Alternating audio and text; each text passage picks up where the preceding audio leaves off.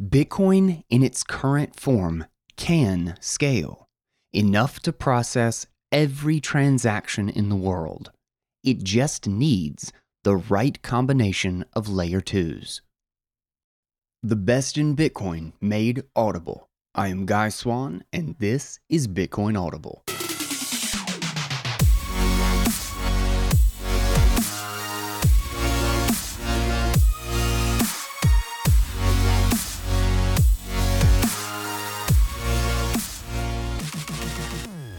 What is up, guys? Welcome back to the show. This is Bitcoin Audible, and I am Guy Swan, the guy who has read more about Bitcoin than anyone else you know. We had a very long weekend break here, did some traveling.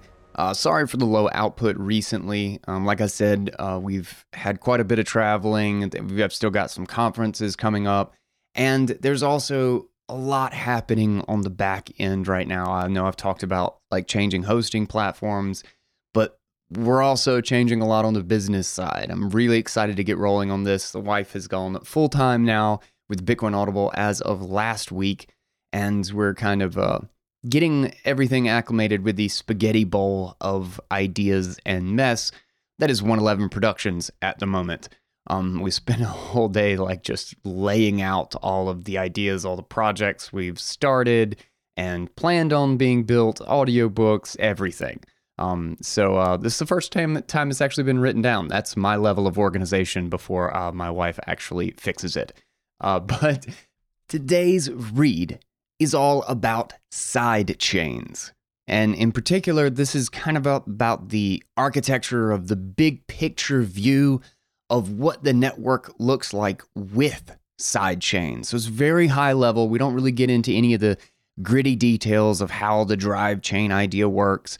And just for anybody who is new to the idea, a sidechain is basically a transaction aggregator, right? There's just a bunch of different ways in which we want to be able to do 1,000 transactions, 10,000 transactions, and then essentially publish the results of all of those transactions onto the Bitcoin main network so that we're only paying one fee to do so, or at least far fewer fees and transactions need to actually happen than the total. So don't get bogged down with the jargon. And I'll mention drive chains as well, which drive chains are just a very explicit model of making a sidechain. So like, let's say if a sidechain was a car, there's lots of different ways that you can build a car, right? Well, a drive chain is a Honda. It's specifically one type or one brand of car. It's one way of building one. So I'm going to kind of use them interchangeably.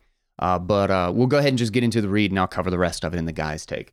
Really quick, though, let's keep the air conditioning on over here by thanking our wonderful sponsors. The hardware wallet for the sovereign Bitcoiner, not your keys, not your coins. So hold your coins like they are nuclear launch codes. Use a secure, reliable hardware wallet, the Bitbox O2. Discount code GUY, G-U-Y, will get you 5% off. Check them out at guyswan.com/bitbox and our other wonderful sponsors to stack your savings, your Bitcoin that you send to your Bitbox, Swan Bitcoin. Use swanbitcoin.com/guy, automatic stacking, low fees. You set it up once and you forget about it, and even automatic withdrawals to your hardware wallet. It is the Bitcoin savings plan, and you get $10 for free by signing up with my link, swanbitcoin.com/guy. All right, with that, let's get into today's read, and it is titled Sidechains for Scaling, Thunder Network by Paul Sztorc. Part 1. Motivation. Bitcoin, BTC the currency, in its current form, can scale enough to process every transaction in the world. It just needs the right combination of layer 2s. This post will introduce Thunder, a network of large block sidechains. By large block sidechain, I mean that the sidechain network is mostly identical to its main chain network, just with larger block size or SIGOPS limits. A. Today's Layer 2s. Lightning Network provides some of the solution, but the main scalability benefits of a Layer 2 are lost if Layer 1 bytes are required to onboard each user.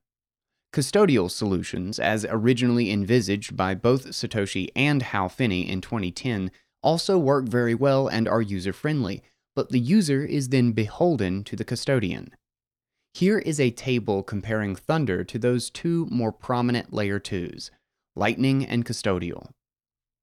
The main problem with custodial Bitcoin is that gold already tried that strategy, and after a short while, people stopped caring about the underlying gold and cared more about the custodian's ledger, i.e. the custodian's opinion of who had how much money. State chains are another Layer 2 with very interesting and unique properties. Namely, they do not require Layer 1 bytes to onboard each new user, but they do require that every individual UTXO in use in the state chain be onboarded via Layer 1, which is better than Lightning, but still problematic. Snarks do not help with scalability at all, because they do not solve the so-called data availability problem. There is no way to use the snark to recover the sequence of events that led to its creation. There's also no way to audit the snark to make sure that it is working correctly without also having all of the original data on hand. Thus, snarks do not help with scalability and are probably only useful as an enhancement to SPV level security. B. A new framework. An old critique of scaling via block size increase ran as follows. It suggested that capacity increases were naive, unprincipled, undisciplined, and that they would lower the quality of the whole network.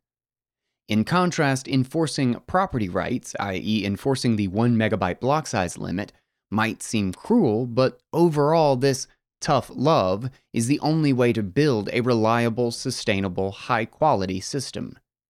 That critique was accurate, and I don't mean to overthrow it, but I do want to change it slightly. Instead of a train 100% clean versus 100% overcrowded, I would rather people think of a situation where the same vehicle has different sections: first class, business class, coach, etc. In that model, the passengers have a different experience in many important ways, but they also have some things in common. First or business class is the small block Layer 1. Expensive but high quality, cheap nodes, reliable access to the blockchain, high transaction fees. Coach would be the large block, scalability sidechains on Layer 2. Cheap to use, but a more problematic full node experience, less decentralization. But crucially, the two classes can benefit by sharing the same plane.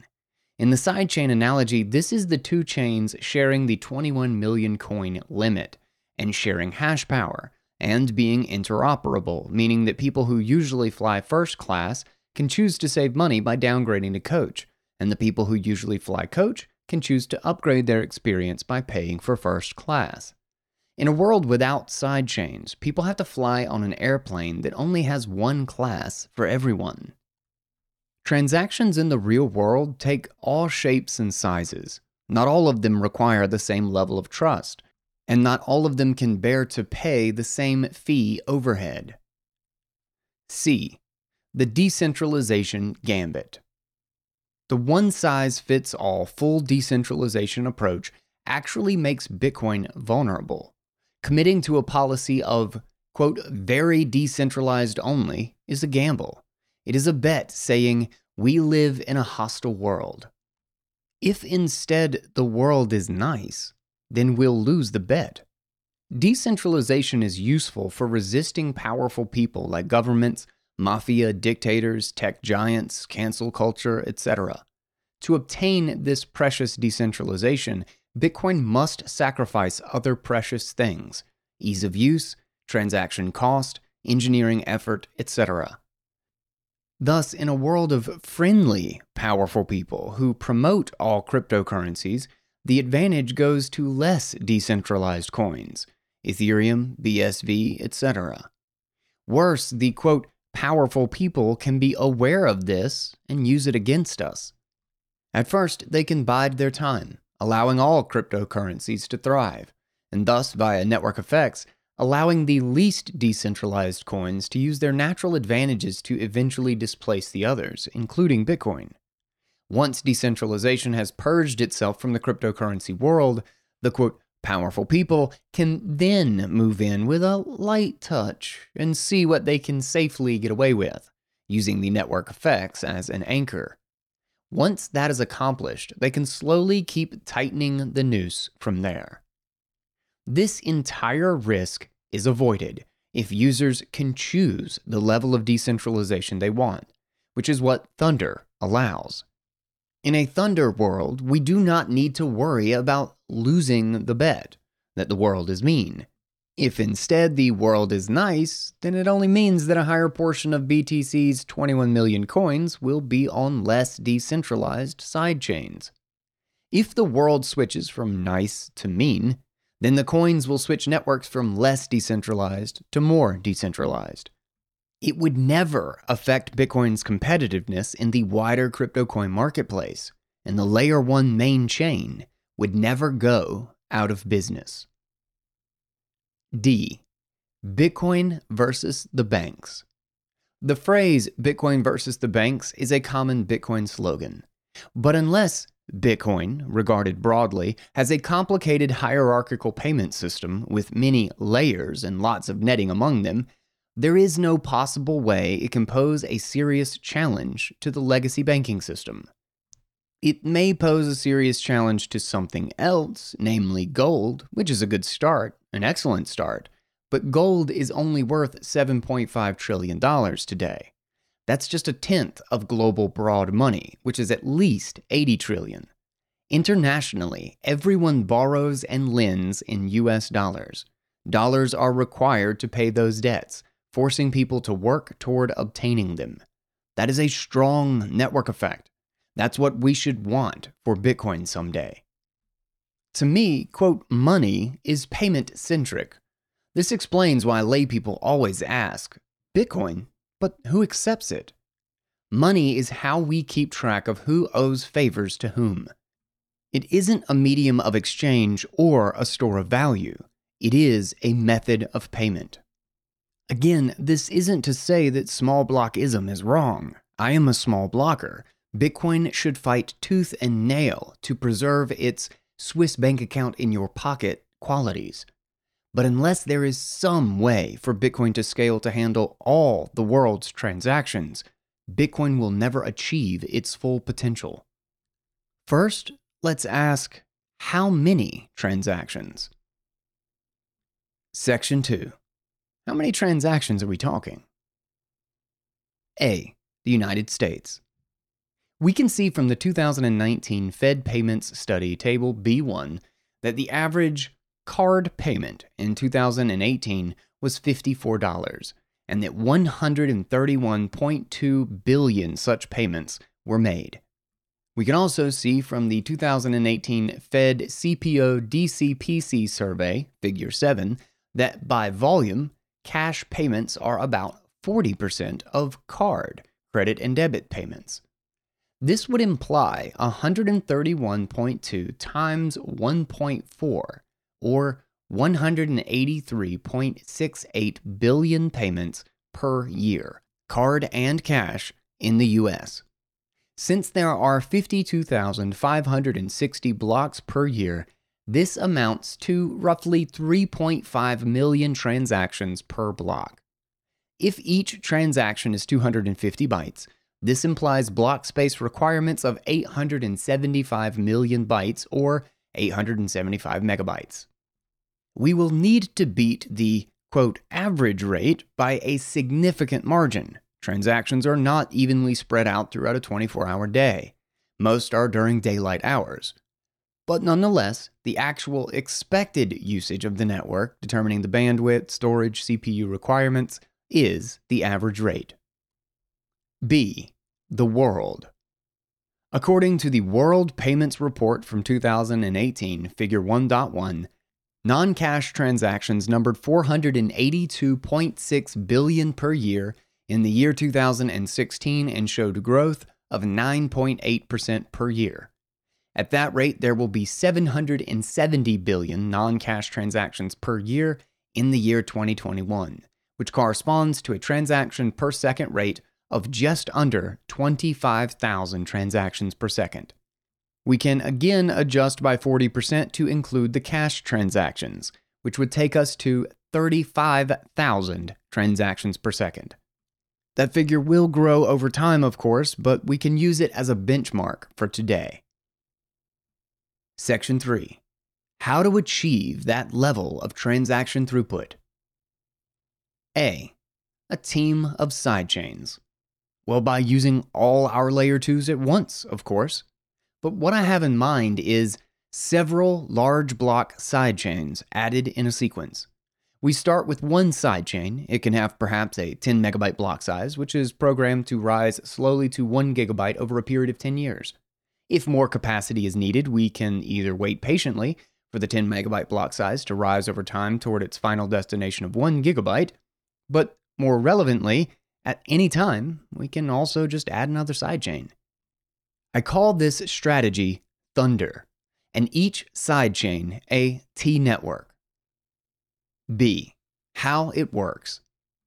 As I mentioned, as time goes on, we can just add more Thunders in parallel. And here we have a graphic over time of the creation of additional T-networks. So we've got the original Thunder network, then around the 2023 range, the Thunder Asia, 2024, Thunder Europe, then T China, then T India, then T Arabia, T Alt, T Africa, and T USA. End graphic. For efficiency, there should be many more intra-Thunder transactions than cross-Thunder transactions. Thus, the obvious thing is to emulate the banking networks of the past and partition the networks by geographic region. How might we get from where we are now to a future of many large block sidechains? It starts with the creation of the first large block sidechain. This sidechain eventually fills up. Thus, a new second large block sidechain will be needed. Old users will likely not want to leave the network they are on, so in general, I would expect a new network to be created by the second largest group in a crowded old network. Thus, if the USA are the early adopters of Thunder, I would expect them to stay on the Thunder network, the first and oldest network, just as American telephones have the country code +1.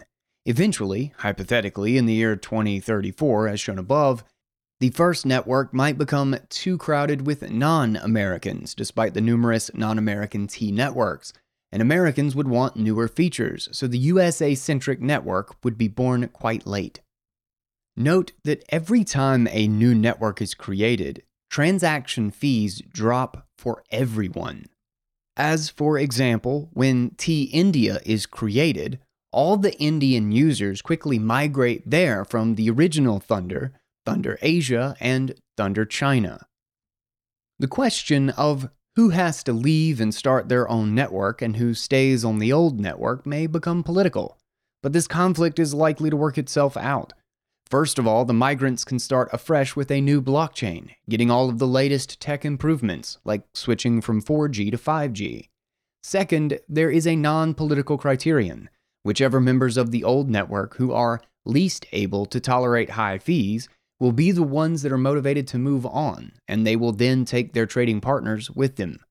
So this process will probably be self-regulating. C. Realism. This scheme mirrors the actual structure of today's monetary system, which is probably a good sign. And we have a graphic with Thunder networks surrounding a central network. And here we have the main chain, layer 1 Bitcoin, with branched off of it, we have Thunder Asia, the original Thunder network, Thunder Europe, Thunder China, etc. And then in comparison, we have the center of the international banking system, the Bank of International Settlements, and branched off of it, we have the US Federal Reserve, the Bank of Japan, the European Central Bank, and the People's Bank of China. Quote, looking at the map, it's quite apparent that the largest economies are the least open by this definition. But this is quite natural because they are so large, much of their trade is internal. And he has a few other images to help demonstrate this. One is a chalkboard sketch of an 1800s era banking network with different local banks net out payments and settle with each other into a central clearinghouse. And then we have a list of Warcraft 3 servers, US East, US West, Europe, Asia, etc. You play on the servers that match your location for less lag and greater likelihood of players speaking your language, gaming during your time zones, etc. Section 4. Other interesting properties of Thunder. A. Automatic capacity management. When Thunder network transaction fees grow too high, anyone can solve the problem by creating a new Thunder network. But if that sidechain isn't genuinely needed, it will be unpopular and fail. B. Once and for all solution. This scheme has the advantage that it solves scaling, or at least capacity, once and for all. Bcash, in contrast, for example, must raise its block size via periodic hard forks. This causes numerous big problems. One problem is the risk of splits, such as what happened with BSV, or of political maneuvers, such as what happened with Bitcoin ABC's IFP. Never hard fork mono-chain Bitcoin, on the opposite extreme, must hope that its current technical configuration will work now and forever into the future, or else it must hope that it can always succeed in central planning its way to victory, including that the current central planners can pick competent successors. Those two hopes are unfounded. The world is just too complex and changes too rapidly and chaotically. C. Technical debt and total design freedom. New Thunder networks do not have to be soft forks of existing Thunder networks. The new code forks can start completely from scratch if they wish. For instance, if we had Thunder in 2014, then SegWit could have been coded as a hard fork.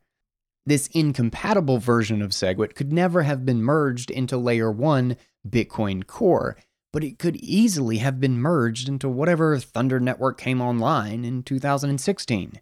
This would have been a big improvement in many ways. Code review, code complexity, transparency to the end user, likelihood of bugs, engineering time or effort needed, etc. Of course, it is probably wise for the Thunder networks to share as much code as possible, but nonetheless the option is there to make hard fork style changes. D. Future-proofing, hard fork wish list, competitive devs, and hardware. Since each new sidechain is a completely new piece of software, there is complete design freedom. Someone who cares about scaling, for example Roger Ver or the Bitcoin Foundation, could sponsor a contest to encourage new blockchain designs focusing on scalability. The winner would be whoever produced the software with the best performance. We could even have tindia.rogerver and tindia.blockstream, competing pieces of software. Indeed, they would all already be competing with each other. This can even be viewed as a competitive reply to those altcoins that have committed themselves to the strategy of periodic upgrade via hard fork, such as Monero or Zcash. Now, Bitcoin can do this as well, if by Bitcoin we mean to include all Bitcoin sidechains. Furthermore, each new sidechain might be paired with its own custom hardware. Quote, ECDSA signature verification. I can imagine people writing hardware that did 10 million per second. Gavin Andreessen to Greg Maxwell, November 2015. The proponents and critics of hardware scaling have both in the past ignored the all-important distinction between Layer 1 and Layer 2.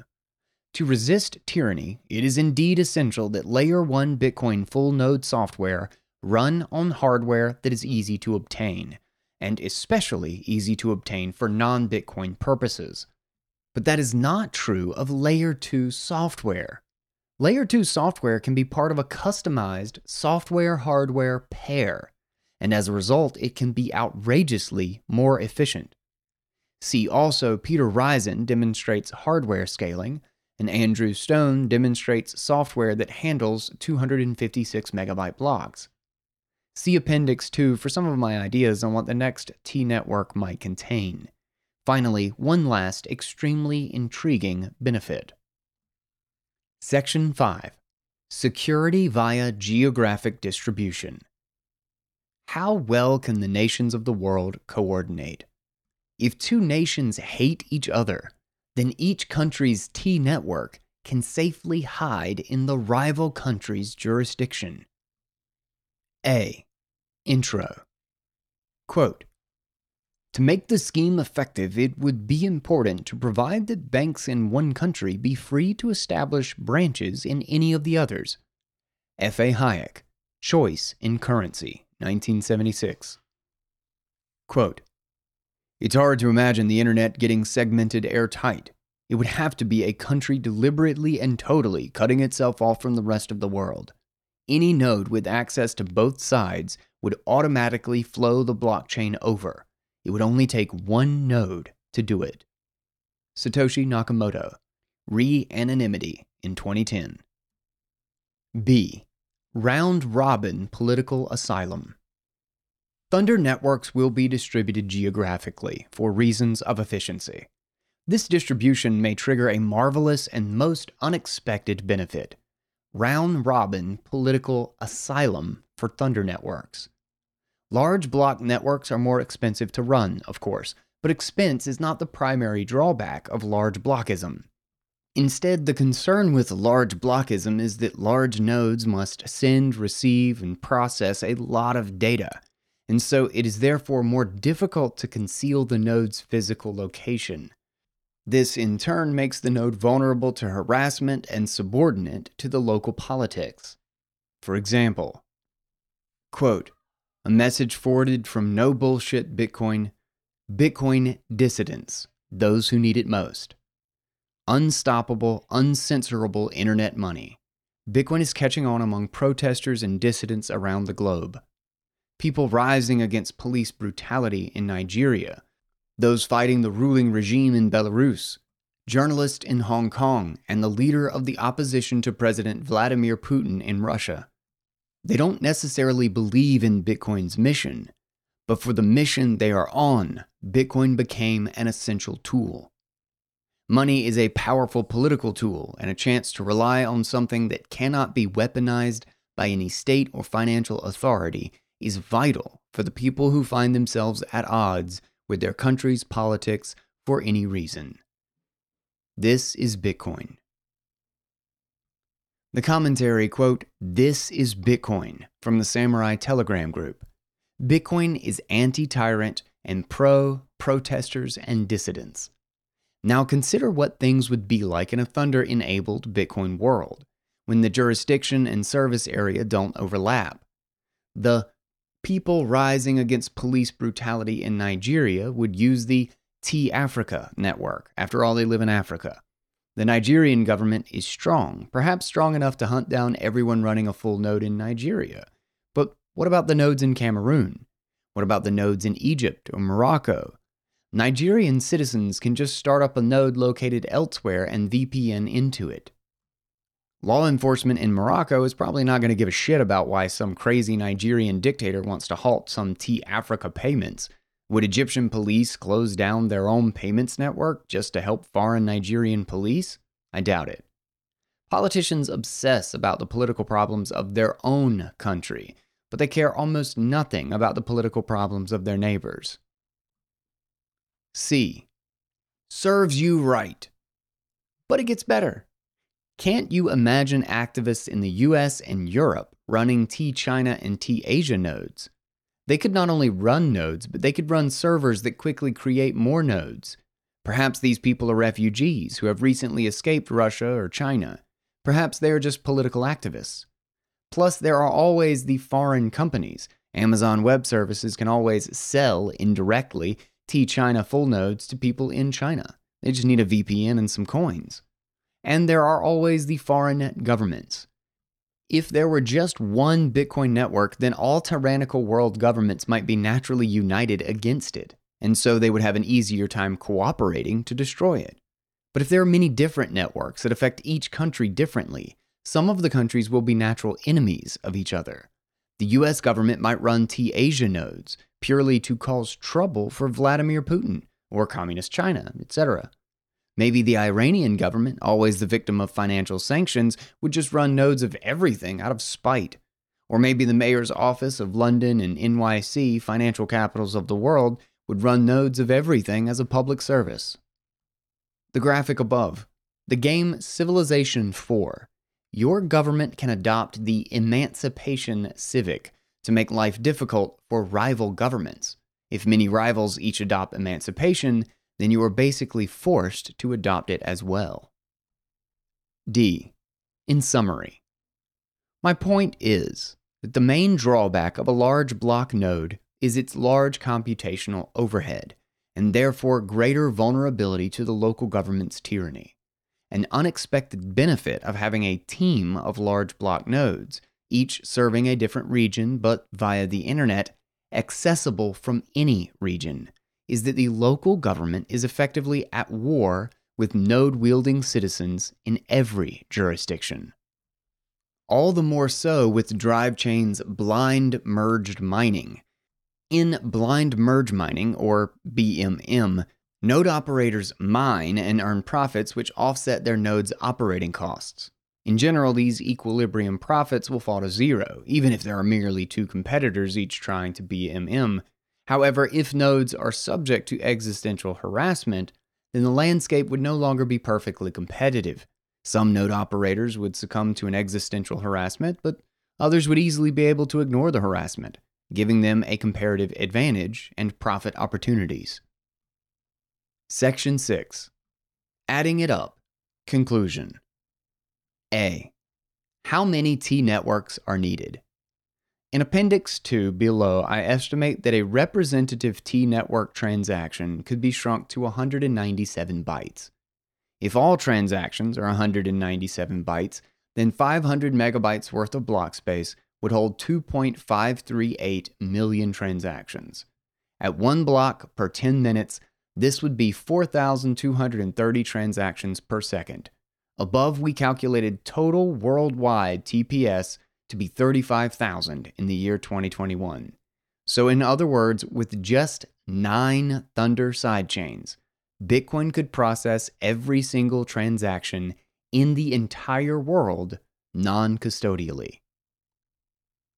B. What is the cost per T network?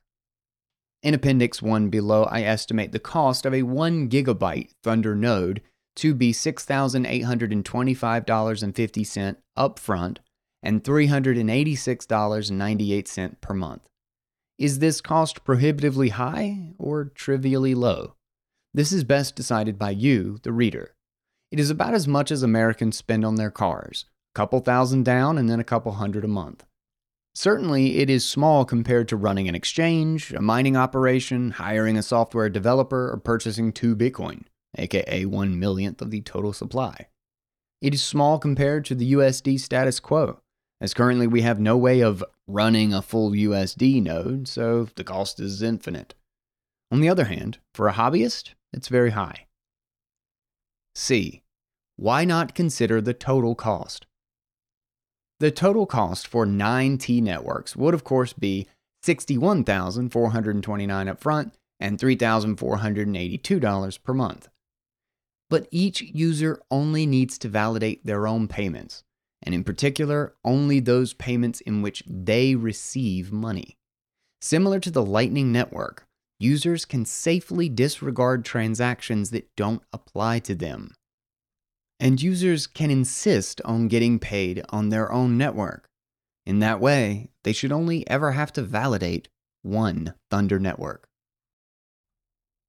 Okay, now this isn't technically where it ends. It goes into Appendix 1, the US dollar cost of 1 gigabyte block size nodes, and it does a lot of math and kind of gets into more technical stuff and explicit details.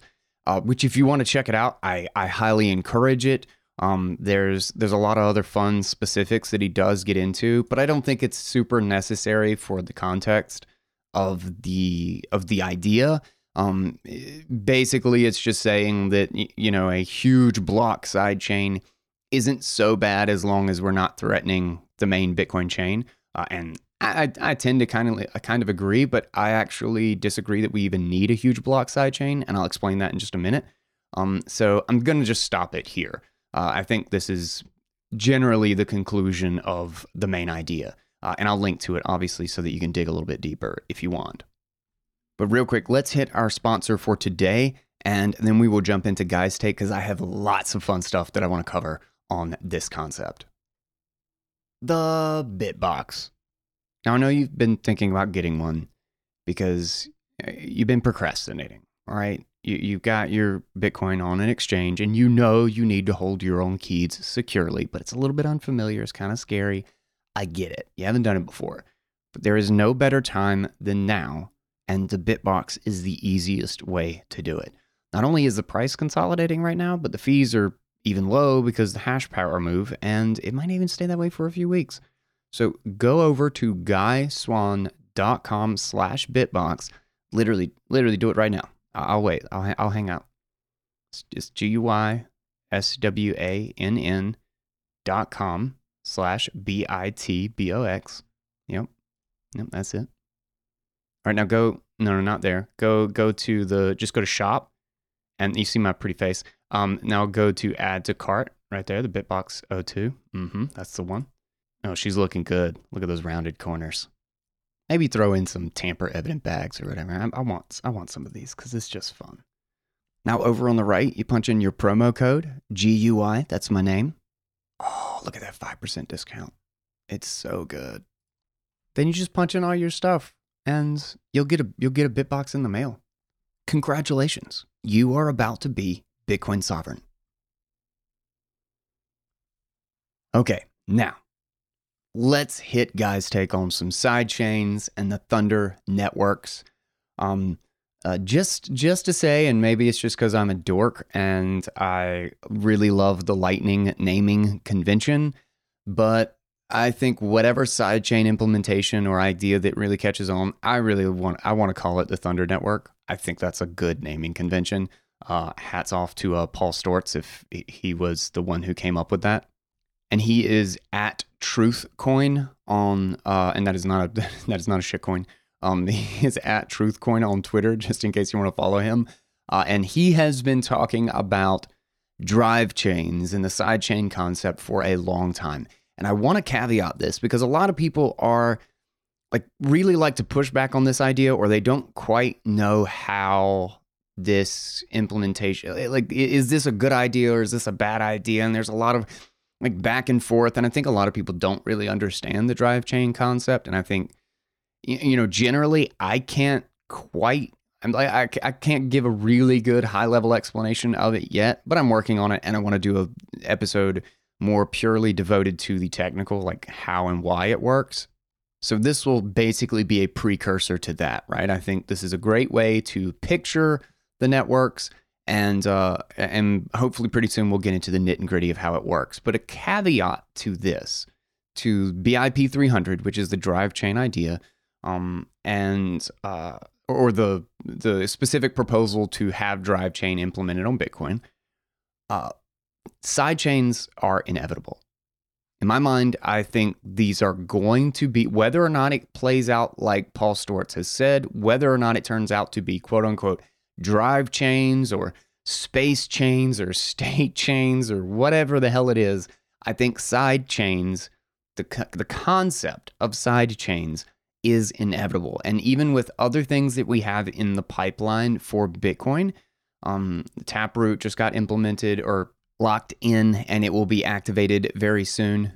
Then we've got AnyPrev out, possibly the next soft fork lined up, a bunch of these different upgrades and things coming to Bitcoin, maybe even simplicity way down the road. There's just a lot of things coming to Bitcoin, and I think many of these are going to make the process or the architecture of creating a sidechain design easier and more capable and that they are inevitable. I just think that one way or the other, we end up with sidechains being a dominant part of the network, and that we should be arguing or talking about or thinking about how to implement sidechains best and most securely, not whether or not they should be here, because I don't think we really have much choice in the matter.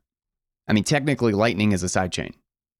It's a little bit arguable, but it's kind of like a miniature sidechain between two people, right? You're aggregating hundreds or thousands of transactions, and you're atomic swapping from sidechain to sidechain, from channel to channel on the Lightning network, to the point that you're building a network.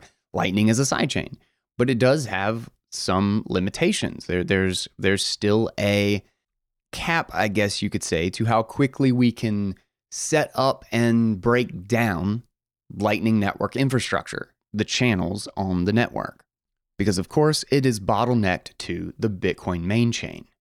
In other words, every Lightning channel needs an address on the Bitcoin main chain. Now, there are a few things that the way Paul Sztorc kind of lays out the concept of this, of these kind of like geographically centered networks, or Thunder networks, I think, is I actually, there's some elements about it that I really like, and then some elements about it that I really don't like.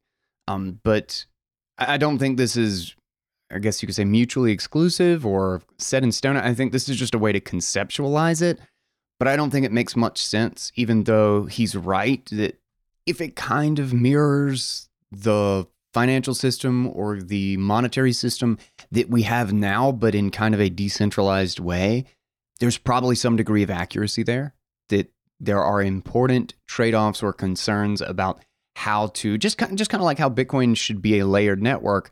We see this in all of our other networks, right? We see this in money in general. We've seen this in money since the 1500s, essentially. There's base money, then there's monetary substitutes, then there's the banks and payment networks, et cetera, et cetera. These things are built in layers. The internet built the exact same way. So it makes sense that we want to use those tried and true methods of extending and scaling the security model without compromising it. And everything we know about networks is that the layered architecture is the only way to sustainably do that. So in his using that philosophy, or kind of using that mindset to apply this to the internet networks that we have today, is that, when I log on to, I love that he used World of Warcraft as the example, that you log into the North American servers or the Asian servers or the, et cetera, et cetera. You log into a specific set of servers that's for a specific geographic location. But I think that's because of that is specifically because of latency, and when those geographies or demographics are going to be awake, right? Like in the middle of the day, on the halfway around the world, it's the middle of the night, so there aren't many people to play with. So you want to be, if you're in North America, you want to play on the North American servers where there are actually going to be players. Then, of course, your lag on a server halfway around the world is going to be a whole lot worse. Maybe it's half a second, and in like an esports sort of game, you're screwed. You're screwed if you have a half a second lag. And for that reason, I think that way of thinking about Thunder networks as being geographically centered, I don't quite think that will apply here. I think it makes more sense to have them tiered as far as security and liquidity, and just speed of payment. That's why I think the Lightning network, I think naturally too, like part of our goal here is to break down those demographic walls, or the geographic walls, not build them up in a different way. It's to, and even he says that if there was specifically a North American Thunder network, well, somebody from China could still VPN and use the North American, there's not really any like financial walled gardens that would prevent somebody in China from using the North American server, right? You just kind of connect to it. It's still all open servers, and or open networks. And that's why I think those geographic distinctions won't be how it lays out.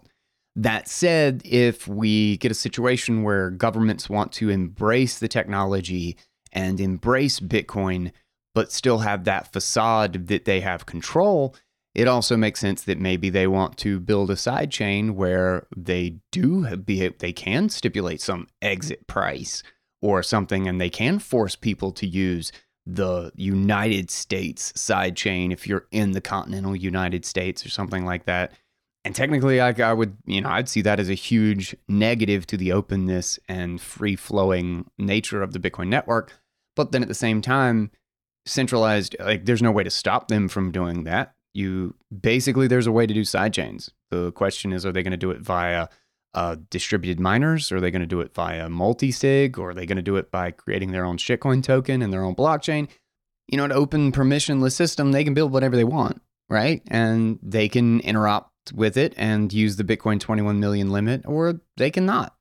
And going back to the lessons of BitTorrent articles that I covered, which I think are really great, I'll try to remember to put them in the show notes, is that decentralization is ultimately a protest. It's a protest against an antiquated or controlled system that refuses to adjust to a new reality or meet a new set of customer demands.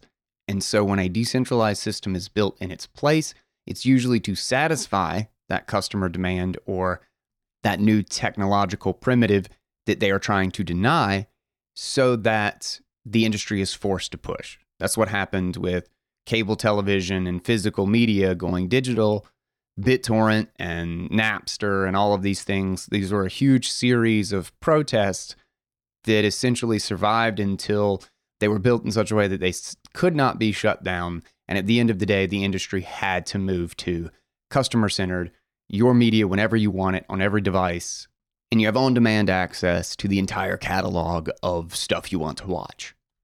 So in that way, I think governments creating sidechains with more enforced rules, with some political set of rules, is actually an interesting and potential concession that the political sphere might take, since political systems are, in the end, many, many disparate individuals seeking their own ends. They will probably be aligned to investing in Bitcoin and saving that investment and not contesting Bitcoin, but still the political systems don't want to give up their control. So what they might do is create some sort of a sidechain where U.S. citizens have to use the U.S. network, or they have to accept the U.S. network and all U.S. merchants and blah, blah, blah. And maybe they try to implement some restriction, or you can't, because we're mad at China right now, you can't atomic swap to the China network. But it's kind of like trying to put up a firewall so that you can't connect to China, or removing access to U.S. IP addresses, is that there's just too many different ways around it because the base is decentralized. I kind of see that as being likely, right? Governments are going to try to figure out how to retain control, and that might be a way that they end up doing it, or at least attempting to put up the facade that they still have control. And then we'll have a whole nother series of protests and new decentralized layers that end up getting around the micro censorship or the half censorship that the US sidechain is able to do, et cetera, like these things happen in tiers or in layers, right? You go 2 steps forward, 1 step back. That seems like a reasonable 1 step back, or at least one I might expect in governments that end up having to embrace Bitcoin as sound money. All of that is a really, really long way of saying sidechains are inevitable, in my opinion. Now, my conclusion of this is going to be that I think this is a huge net positive, but I want to go over the negatives first. So the first thing I want to hit is that I think drive chains are kind of sold as altcoin killers, and I think that's actually kind of misguided. I don't think that's a very good selling point, and I also don't think it's an altcoin killer. Altcoins and shitcoins are casino tokens. It is about the pump and dump. It is explicitly because of the floating token that is illiquid, so that it will go up 100x in price in a short term, that they are heavily invested in. From that context, whether you want to call it a negative or a positive, in my estimation, it's a huge positive.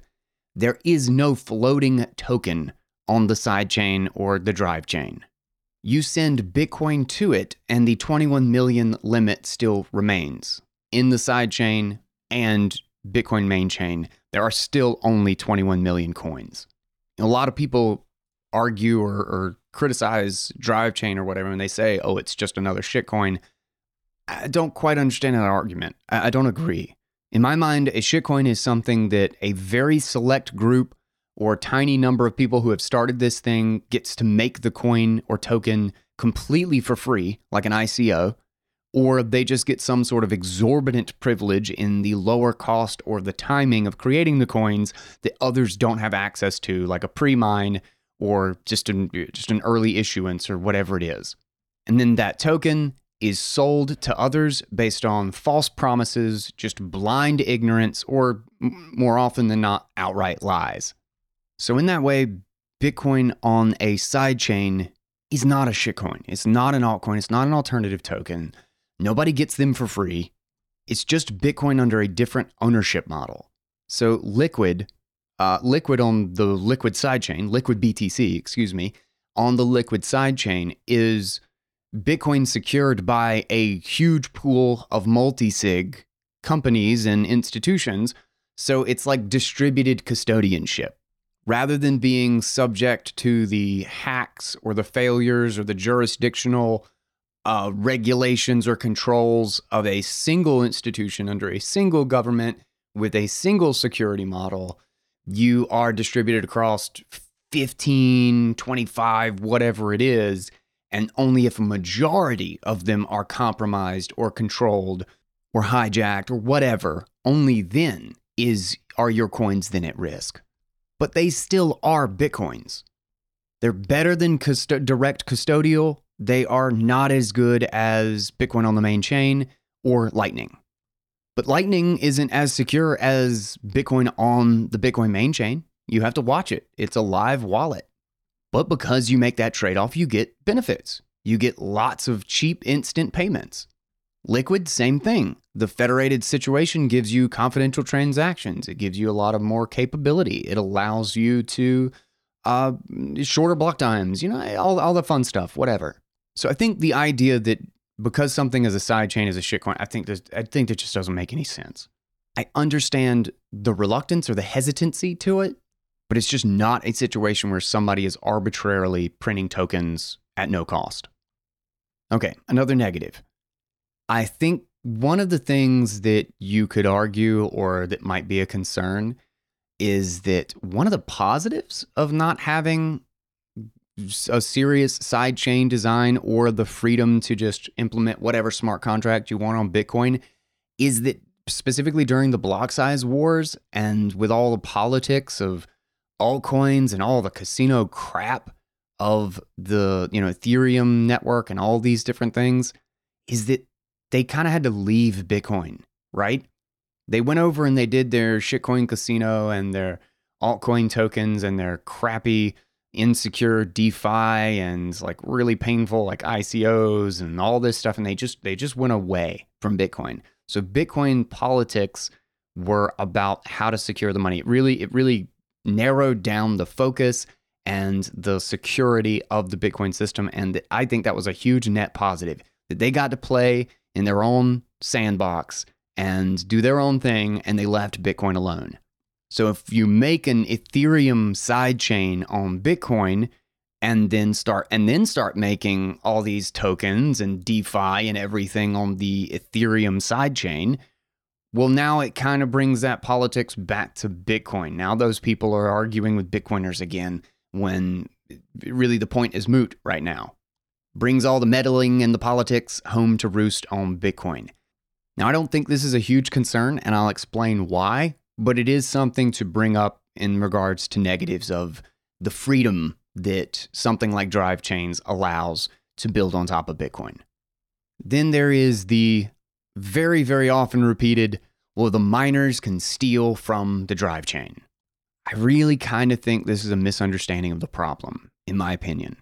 And a number of people, and Paul Sztorc has hit this kind of relentlessly, that basically this is a huge misunderstanding of how the thing works, or how any of this works actually, because in the same sense that miners can steal from anybody on a sidechain, they can steal from anybody on the main chain. But there's a lot of reasons why that doesn't happen. And the model for why it doesn't happen is kind of the same. It's not exactly the same, but it is actually pretty damn close.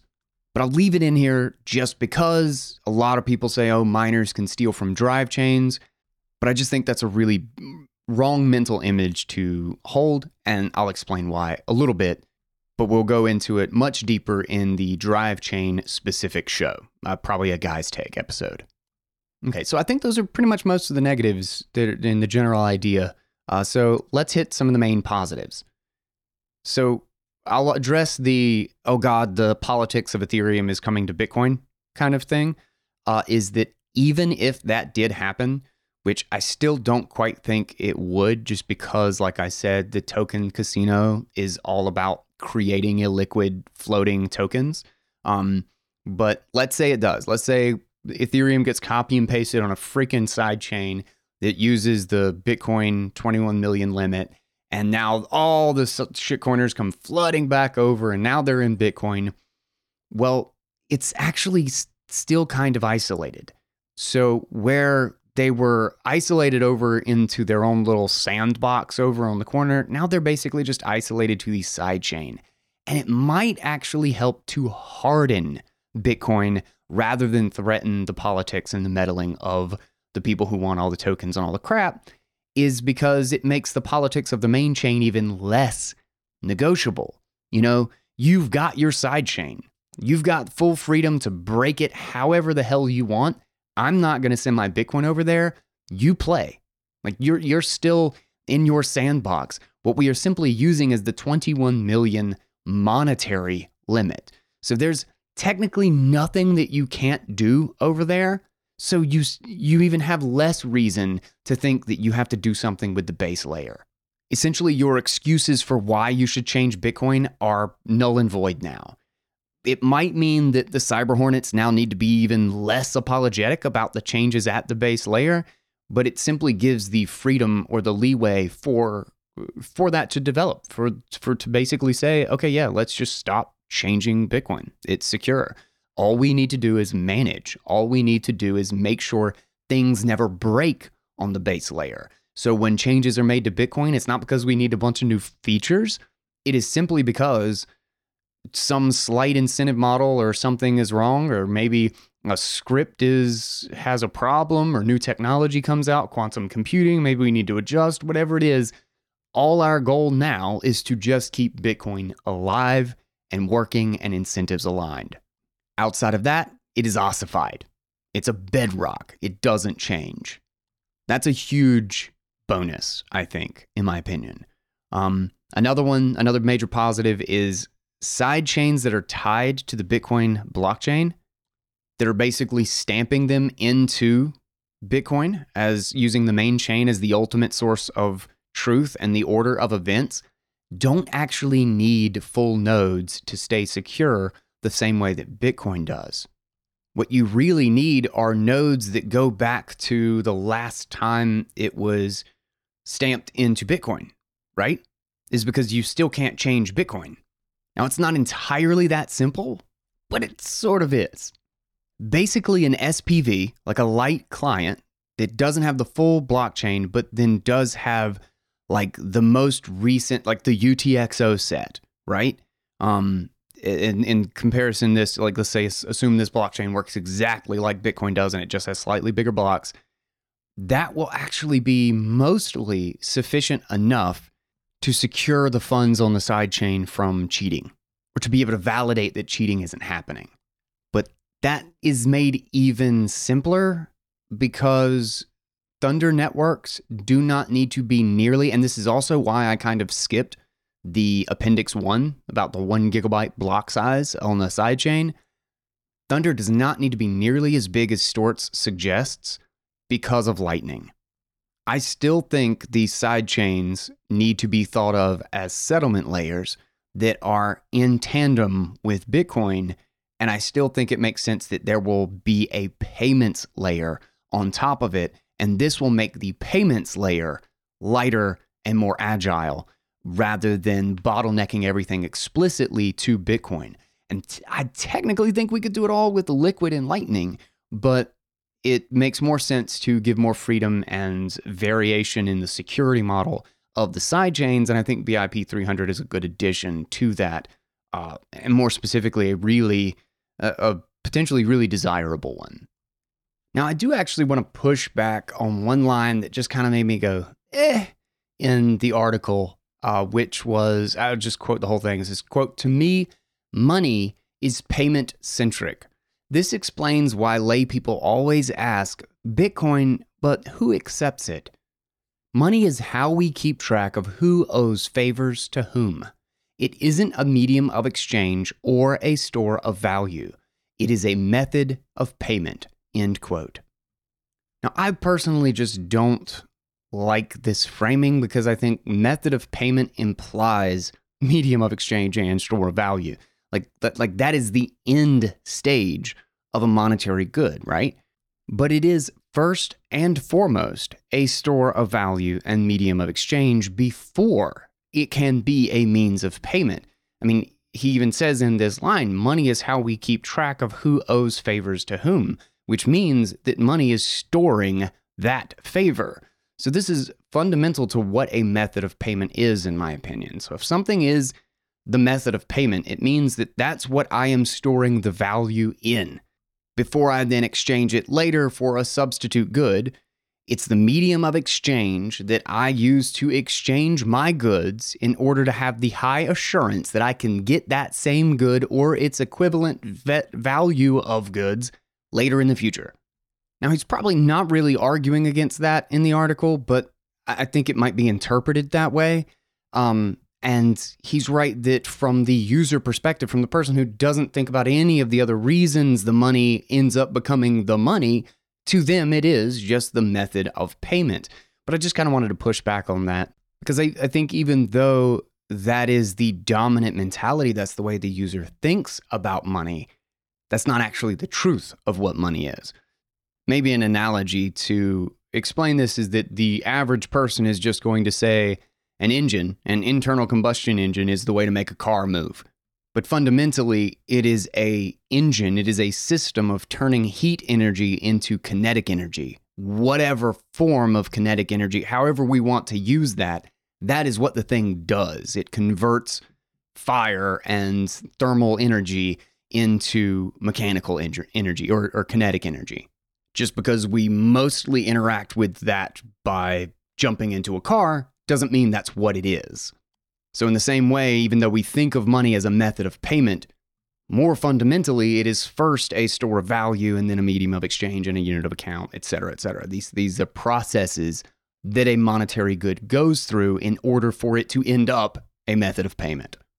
Okay, some more positives about this sidechain/drive chain idea or architecture. What I mean when I said a minute ago that Thunder networks do not need to be 1 gigabyte block sizes because of Lightning, is that I still think Lightning is fundamentally going to be the most used payment layer because it could be interoperable between sidechains.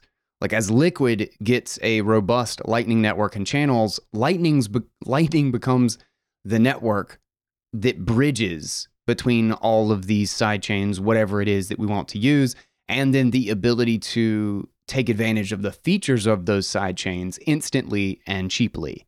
Now, he kind of talks about some of the limitations of Lightning, but I really don't think these are long-term problems. In fact, I think they're just kind of natural tendencies. Just the idea of, you have to lock up more capital into Lightning than you necessarily need to use right now.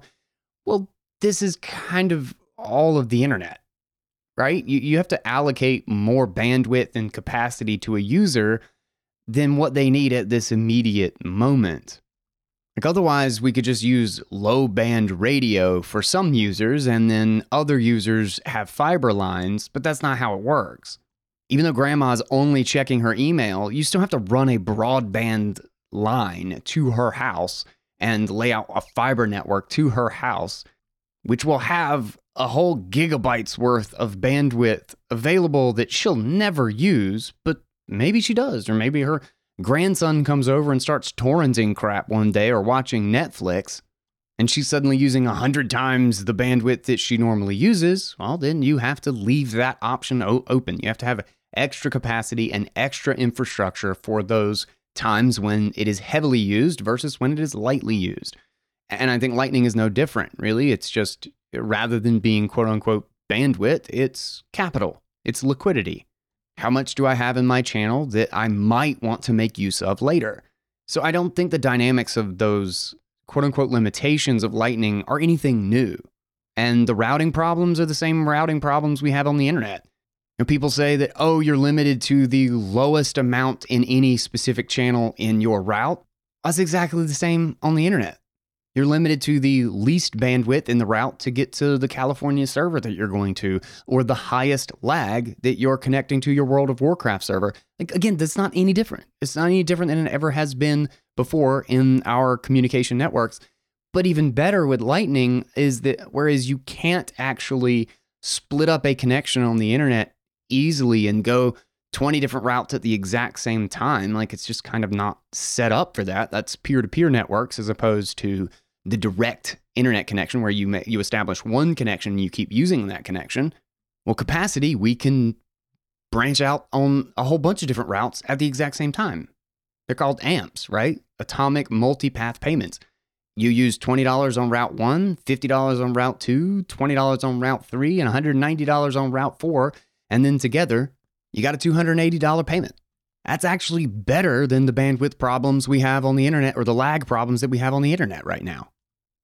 And the idea that we're going to atomic swap between sidechains, I think it makes the most sense to be Lightning bridges. I really think Lightning is one of the key architectures for scaling here.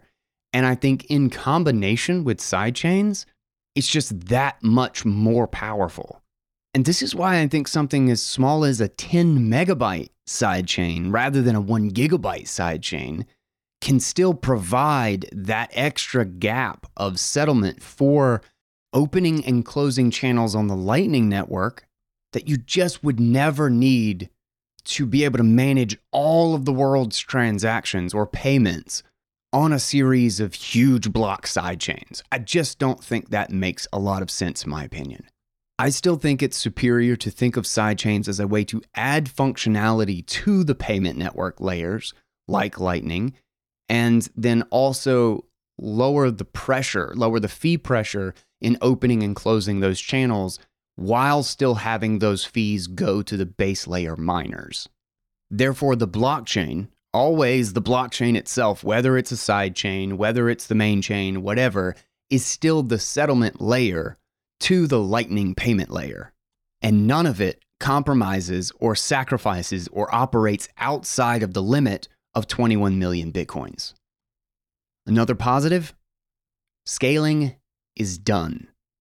And I don't mean in the sense that there's no work to do, but that the issue of whether or not scaling can happen, like what the debate is about scaling in a very general sense, is over. We switch then to a debate and an implementation details on how to scale with high security and high privacy versus scaling with low security or low privacy, all with various levels of decentralization, but never needing to go full custodial. But the question of whether or not scaling is possible is just gone. It's not part of the discussion anymore. We can scale immediately right now just by executing Thunder networks. The question is, do we need to, and what's the best way? What's the thing that's going to catch the most users, and what do people value most in said sidechains, Thunder network, etc.? Another positive, just from my thinking, is what would a chain look like? What would a blockchain look like if it was 100% top to bottom designed to make Lightning work as well as possible? What if we redesigned Bitcoin from the ground up to make it as efficient, as fast, as secure, and as interoperable with Lightning as possible? What would that look like? Well, considering the growing success and capital of Lightning on the main chain, the incentive to build just such a side chain with all of the perfect conditions and scripts or whatever it is for a compatible Lightning network would be huge. And again, you don't have to have massive blocks on this sidechain because it's specifically designed to make Lightning as simple and efficient as possible. Well, then you're simply optimizing it for Lightning settlement. So you're optimizing it for channels, which means that you specifically do not need billions of channels opening and closing every day. So you could still optimize it for very simple and low cost validation, just not quite as low cost as the Bitcoin chain. But, if you're stamping some set of withdrawals and inputs, refreshing it, like let's say there was a thing that, there was a 6-month timeline. If you actually look in the drive chain stuff, there's ideas of having like 3-month lock or a 6-month lock or whatever it is. So it takes a long time to settle specifically from the sidechain, even though all the users would atomic swap or Lightning channel out, they would never know that it took that long to settle. It would just be something that major services and stuff used. But from that context is that if your settlement time was 3 months, and essentially all you need is a node that goes back on this sidechain 3 months, and you don't really have to worry about the rest of the history. You just need the current UTXO set for the sidechain. Again, not exactly, but that trade-off I think is simpler with the sidechain than it is the main chain, because it's the main chain that's determining whether or not there are 21 million coins. And if you compare that with the current UTXO set and you have the history of your coins when you put them on the sidechain, then your Bitcoin can be withdrawn back to Bitcoin from the sidechain, and the sidechain does not invalidate the 21 million coin limit. And really, that's the really key thing that you need to do with a sidechain. And then the last major positive that I wrote down for this is regards to the Bitcoin main chain security budget. That at some point in this scenario or this model, this means that the security budget for the main chain can be staggering. Basically, Bitcoin and Lightning channels on the main chain would be very, very big, high liquidity channels, because each one would need to justify $100 or even a $500 on-chain transaction fee. And yet the average user could still use it with a small fee and onboard to Lightning very quickly and cheaply because of the ability to leverage sidechains to get this done. So in that sense, sidechains essentially become layer 2 and Lightning becomes layer 3. And then something like the impervious AI, the application layer on top of Lightning, is layer 4.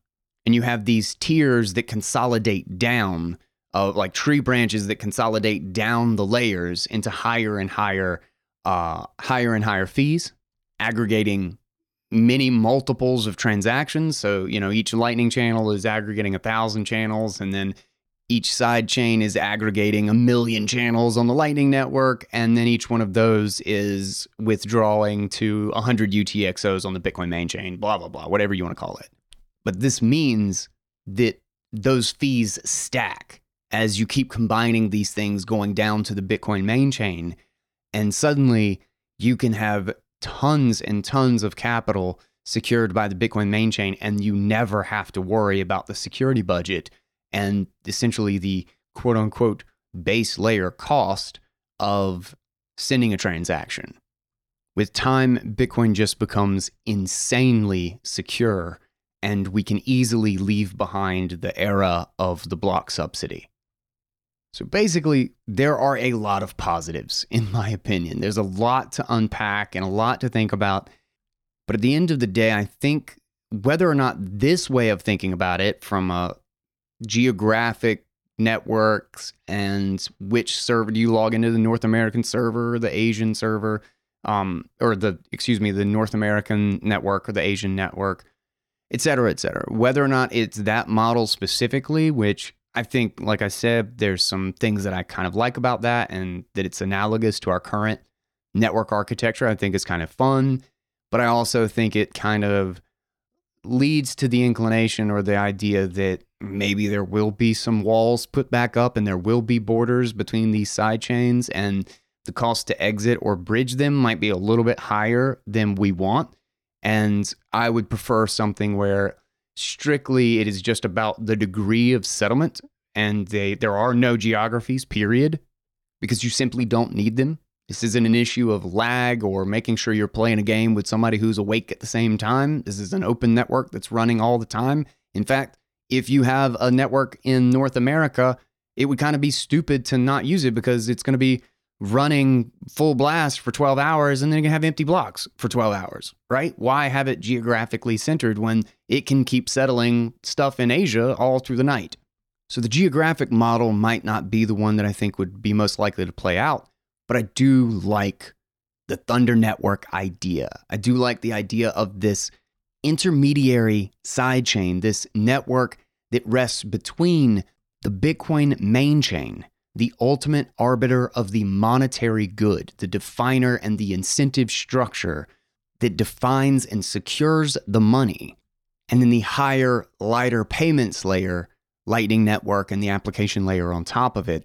I like the idea of a intermediary settlement between the incredibly high assurances of the Bitcoin main chain and bridging the gap between the always have to have a wallet live and watching the network for your Lightning channels. Anyway, gotta give some mad props to Paul Sztorc for keeping the good fight, essentially. He's been promoting and pushing for drive chains or the BIP 300 for 5-6 years now. I mean, it's been a long time, and he has not diverted from this at all, and that's pretty commendable. And I think it's getting a lot of new attention now, and that's kind of exciting. I would like to see this get another chance in the spotlight, to be part of the scaling and feature discussion again around Bitcoin. And I've got a couple of closing thoughts, but before we do that, a quick thank you to Bitbox, the Bitbox O2 hardware wallet, for helping people secure their keys and helping make people Bitcoin sovereign and supporting Bitcoin Audible. I love that they appreciate the show and my work, and they help keep this alive. And the same with Swan Bitcoin, who also supports this show.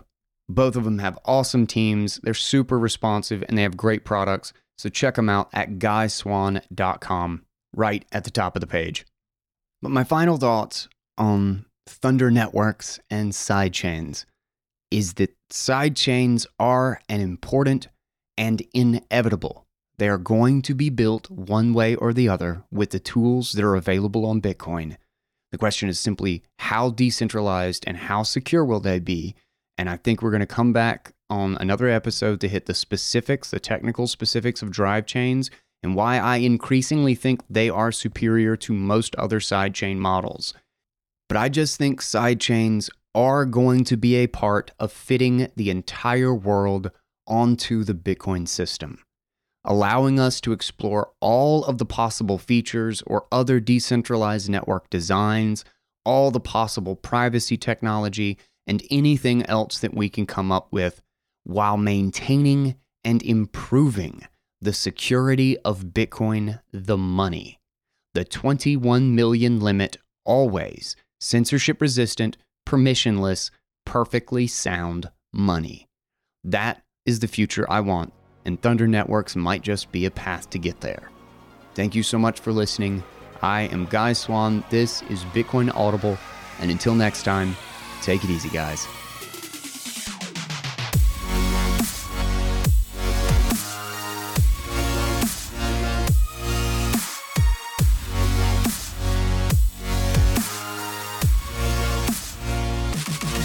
This has been Bitcoin Audible, a 111 production.